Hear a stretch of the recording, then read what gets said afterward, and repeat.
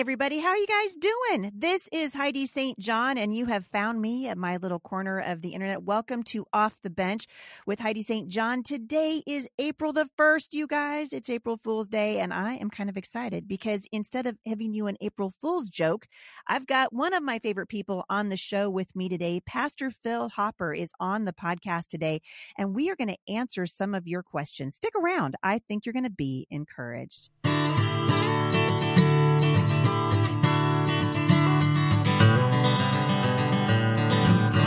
Thanks for tuning in today, you guys. Lots of things happening coming up on my calendar. You guys know that in just one weekend, I'm going to be at People's Church in Salem, Oregon, and I will link back to that. So that's the 9th and 10th, and I will be there doing their women's event. You guys are going to love it. Come on out. The weekend after that, I'll be at Mache in South Dakota, and the weekend after that, Teach Them Diligently in Waco, Texas. So if you guys want more information about those events, please visit me online, HeidiSt.John.com/events.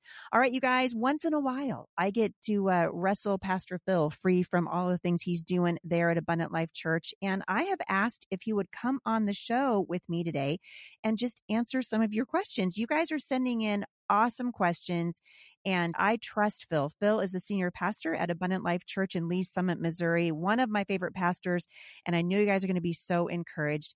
Pastor Phil, welcome back to the show. Heidi, you'll never have to wrestle me very hard to get me to come back. I come voluntarily. It's a joy. Thank you. Well, thank you. I'm excited that you're here. And actually, a lot of people may not know this. You were one of the people that encouraged me to step out of my comfort zone and run for Congress. One of the people I called. Yeah, I'm thrilled that you've done that and that you have got off the bench, Heidi. Way to go. Who knew? You're going first, and I think others will follow. We need people who will be courageous, who will step into the middle of culture with a biblical worldview and a courageous voice and lead the way. And that includes in government. And so government is not a place that we can abandon as Christians because it's going to be a train wreck if we do. And so I'm thankful for you getting involved. It's a wild ride. I told Jay the other day, I'm so far off the bench, I can't see it anymore. And I just want to go find it and take a nap. Oh, well, you have been an encouragement to me. We've talked several times on the show a lot about prophecy in particular, and we're going to tackle that today. I've got kind of a variety of listener questions that I thought, I'm going to bring Pastor Phil on because I think your voice and your pastoral experience and knowledge is really going to help. And so if it's all right with you, I'm just going to jump right in. Let's go. It's a joy. All right. So the first one comes from Stacy in Antioch, California. She said, Heidi, I've always believed that the book of Revelation is a future prophecy and that the church will be raptured. But I have a friend who believes that the prophecies of Revelation have already happened long ago, and there is no future Antichrist or tribulation or rapture of the church. I have never heard this and was hoping you could shed some light on it. So, Pastor Phil, what say you? Yeah. Well, there's no doubt about what I believe personally about this. This is an area of theology or doctrine on which godly people can disagree. And certainly there's some latitude and some liberty I think we need to give each other. We're really dealing here with the doctrine of the kingdom. The theme of the Bible is the kingdom. From the moment God created Adam, put him in a garden and said, be fruitful and multiply and fill the earth. His plan was to establish a kingdom through the sons and daughters of Adam and Eve that would fill the earth and that would be image bearers, that would bear the image of God and bring worship to God. And of course, Adam sinned. He lost that perfect image and that he died spiritually. So that commission was canceled and it's now being fulfilled in the last Adam, 1 Corinthians 15:45. When we're born again, we get back all that Adam lost. We are born spiritually. So we get back the triune image of God and his likeness. We become an image bearer once again. We get back that title, child of God, and we become members of the kingdom of God. And so God's plan is still intact. What sin has delayed, it is not destroyed. And the doctrine of the kingdom, the theology of the kingdom is so important. This is what we're told Jesus spent 40 days after his resurrection teaching on. That's how important it is. And so the cross wasn't just so we could go to heaven. The cross is really about a kingdom. The cross is about a crown, not just our salvation. And so for 40 days, Jesus is teaching on the kingdom, and right up to his ascension in Acts chapter 1, look at what it says the disciples are asking in verse 6. Therefore, when they had come together, they asked him, saying, Lord, will you at this time restore the kingdom to Israel? And he said to them, it is not for you to know the times or the seasons which the Father has put in his own authority. I want you to notice something. Jesus did not reprimand them or even correct them. He simply said, it's not for you to know the time. I'm going to, but it's only the Father who knows. It's in his time. So there are people who really believe that the kingdom is merely spiritual, that it's not literal or physical. And that's called all-millennialism. They're good people. They're godly people. They love Jesus. But they believe, for example, the book of Revelation is all history, or it's all allegory, that there's no prophecy that's literally going to be fulfilled. And so all millennialism spiritualizes these kingdom promises and these kingdom prophecies, whereas what's called premillennialism believes there is a literal kingdom, an earthly kingdom, a physical kingdom. Christ will rule and reign literally for 1,000 years. That comes from Revelation chapter 20, 4 times. We're told that it will last for 1,000 years in Revelation chapter 20, that Satan will be bound for 1,000 years, that he cannot deceive the nations any longer. So, while I certainly give other pastors and Christians the liberty to disagree on this one, I think the Bible is so emphatic. It is so clear. And Jesus, I think, is clear here. He didn't correct them and say, oh, guys, sorry, you misunderstood. The kingdom isn't literal, it's not physical. The Jews were expecting the Messiah to establish a literal physical kingdom, and they still were right up to his ascension. And notice he doesn't correct their thinking at all. All he says Mm-hmm. is, it's not for you to know the time. The Father has it in his time. And so you can look at parts of Revelation that clearly is not history. Revelation chapter 11 speaks of a future temple. Remember, it's about 95 AD when the Apostle John is writing under the inspiration of the Holy Spirit. The temple was destroyed 25 years earlier in 70 AD. And John writes this in chapter 11, verse 1. Then I was given a reed like a measuring rod, and the angel stood, saying, rise and measure the temple of God, the altar, and those who worship there. But leave out the court, which is outside the temple, and do not measure it, for it's been given to the Gentiles, and they will tread the holy city underfoot for 42 months. Now, Heidi, there is nothing here that was fulfilled historically with the Roman invasion in 70 AD. When John is writing this, the temple's been destroyed. There's been no temple for 25 years. Clearly, he's referring to a yet future temple.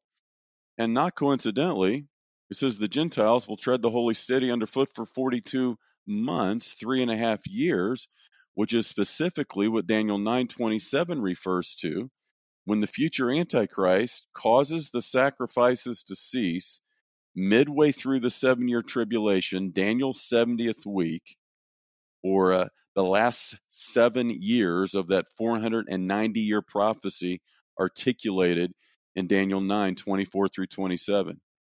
And so what we're dealing here with is a literal temple and a literal span of 42 months or 3.5 years where the Gentiles will tread the holy city of Jerusalem underfoot when the Antichrist breaks the peace treaty brokered, that is clearly brokered, for a 7 year peace covenant according to Daniel 9:27. So what happens is I think people take spiritually or allegorically promises and places in God's word that he speaks quite literally, Heidi.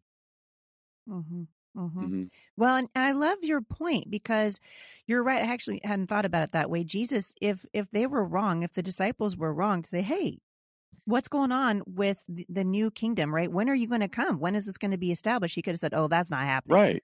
You know, he could have corrected them, but he He didn't. would have corrected them. And see, this is what all millennials believe. Well, it's not going to be a literal kingdom.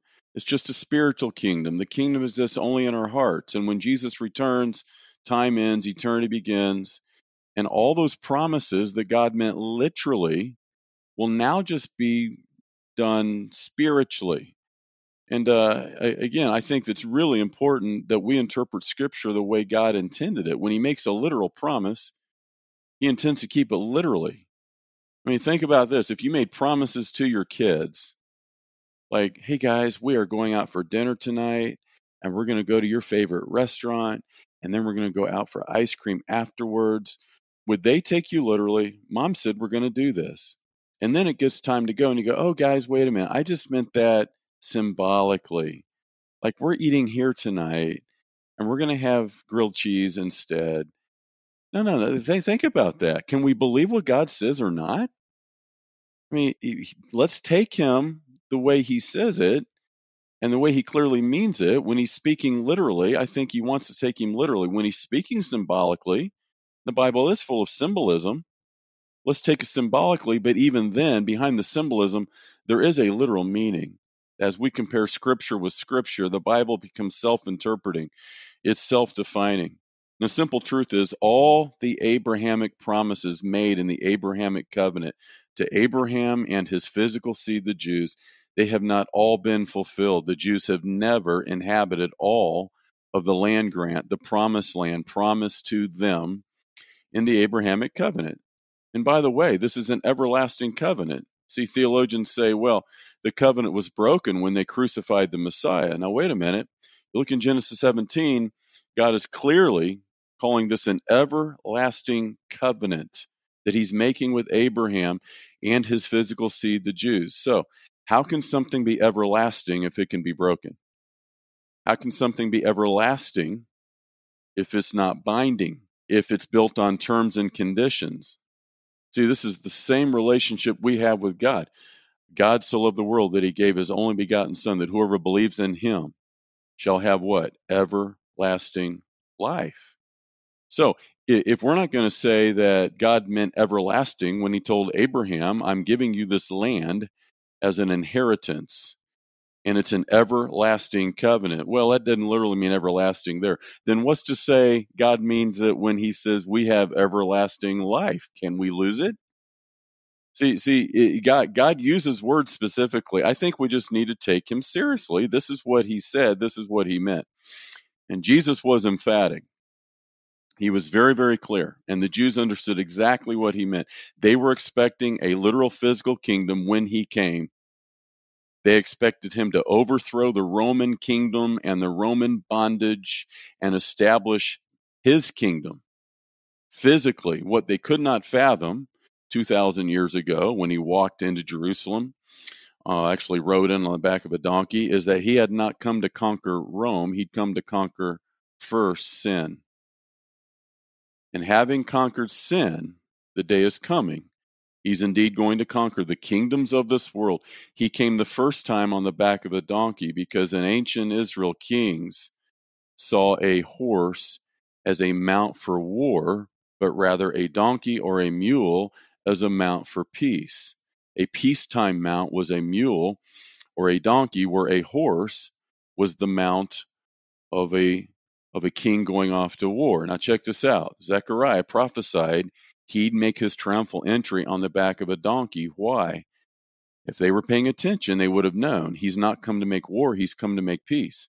Right? 1 Kings chapter 1, King David tells his men to put Solomon on his own mule so he can ride it through the streets. That was a peaceful transition of power from one king to the next. So, what Jesus was doing in his triumphal entry by coming into Jerusalem on the back of a donkey, what he was saying is, I haven't come to make war, I've come to make peace. By making war on sin, I'm going to make peace between God and men. Now, I want you to notice something. The next time he comes back, he's not coming on a donkey. He's coming back on a horse. Revelation 19:1. I saw heaven open, and behold, a white horse, and he that sat on him is called Faithful and True, and in righteousness does he judge and make war. See, there's coming a time he is coming back, not under the banner of peace, because he's already made war on sin. He's coming back this time, making war on the kingdoms of men, and then the kingdom of our God will be one and the same with the kingdoms of this world. It'll be the fulfillment of the Lord's prayer, thy kingdom come, thy will be done on earth as it is in heaven. But I'm quite emphatic that these kingdoms will one day be one and the same, literally with the kingdom of God, and heaven will come to earth, and that we are talking about a literal kingdom. And before we get that, there is a literal 7 years Daniel prophesies of the 70 weeks, or the 490 years of Daniel 9:24 through 27. 483 of those years have been fulfilled. They were fulfilled by Christ's first coming. Daniel 9:27 says there's 7 years yet remaining. There's 2,000 years in between where God's prophetic clock has not ticked because they crucified their Messiah. And as soon as this peace treaty, this covenant is signed, brokering peace for 7 years between Israel and her enemies, God's prophetic clock will again begin to tick. The last 7 years, that countdown to the second coming of Christ. So you're saying right now that the clock has stopped effectively, and God turned his attention to the Gentiles. Correct. But when this treaty is signed, that clock will begin to tick again, and God will again turn his attention to the Jews. That's exactly right. This is what we're living in, the time Paul called the times of the Gentiles. And so the times of the Gentiles began because the Jews indeed crucified their king. Think about this. Had the Pharisees received Jesus as the Messiah, instead of crucifying him, Jesus still would have gone to the cross. The Romans would have put him to death as an upstart king. But what would have happened is that he would have resurrected after 3 days. He had to die for our sin. That was prophesied. That was going to happen regardless of whether the Jews received him or not. The Romans would have crucified him. But having resurrected from the dead, instead of ascending back into heaven, there would have been no church age, no times of the Gentiles. Then he would have got on a horse. This time, he would have rode into Rome. He would have overcome the wicked fallen kingdoms of men to establish his own kingdom, the kingdom the Jews were expecting all along, and even his disciples, right up to the moment he was about to ascend back into heaven, they're asking him, Lord, will you at this time restore the kingdom of Israel? I want you to notice again, he doesn't correct their thinking. He doesn't rebuke them for their thinking. He doesn't reprimand them anyway. He just says, guys, it's not for you to know. And so there's no, if we're going to say there's no literal rapture, no literal 7-year tribulation, no literal antichrist, guys, there's too many places in Scripture that will forever go unanswered and unfulfilled. Daniel's 70th week, the 7-year tribulation, that the 7 years that's left of this 490-year prophecy, it has no answer. It's just hanging out there forever and ever. Well, and Revelation is one of the things I love about what you're doing, and you're such a heart for shepherding and teaching there at Abundant Life, but I've been so blessed. You did a whole series on Revelation, and I watched that. I did a series for the women at Mom Strong International on Revelation, and the Bible says that there's a blessing in studying Revelation, and it's worth it, right, for people to dig in and ask the Lord, hey, Holy Spirit, help me out. Well, not only is it's so worth it, my word, there's a blessing from God that he promises on those who study Revelation. But not only that, remember, revelation comes from the word apocalypsis. It means unveiling, where God wants our eyes to be unveiled. He doesn't want us to walk in darkness and confusion and deception and distortion and what in the world is going on. And so he's given us this book for a reason, to unveil our eyes to the end times, lest we be taken by surprise, so that we can be ready and watching. Well, I hope you guys are enjoying this interview with my friend, Pastor Phil Hopper. In case you guys missed it, Pastor Phil is the lead pastor at Abundant Life Church in Lee's Summit, Missouri. If you are anywhere in that area and you don't have a home church, consider going and checking out Abundant Life. Phil and his wife, Krista, have become dear friends of mine and my husband's, and I respect him tremendously, which is why he's on today. Phil's going to come back on Friday and again on Monday, and we're going to spend just a little bit of time together answering questions from listeners. We're going to start answering questions. I asked him specifically to talk about women pastors. I thought, man, it'd be great to have a pastoral voice. And so he's going to come talk about that. We're going to talk a little bit about parents of prodigals, basically just jumping into a couple of tender topics. And I trust Phil's discernment. He handles these things so beautifully. So I hope you guys will check that out in the days to come. I know you're going to be blessed. Before I leave today, I want to give a quick shout out to Diane. from Portland, Oregon. And Diane, thank you so much for your support of this podcast. And also to Deborah from Cortland, New York. You guys, your podcast reviews that you leave over at iTunes, the donations that you make here to the Heidi St. John podcast, they are such a blessing. They're helping us do the thing that God's asked us to do. And we really appreciate it. Thanks for listening today, everybody. Hope you have a great afternoon. Love your families well today, you guys. They are a precious gift from God. And I will see you back here for part 2 tomorrow of my interview with Pastor Phil Hopper. For more encouragement, visit me online at thebusymom.com.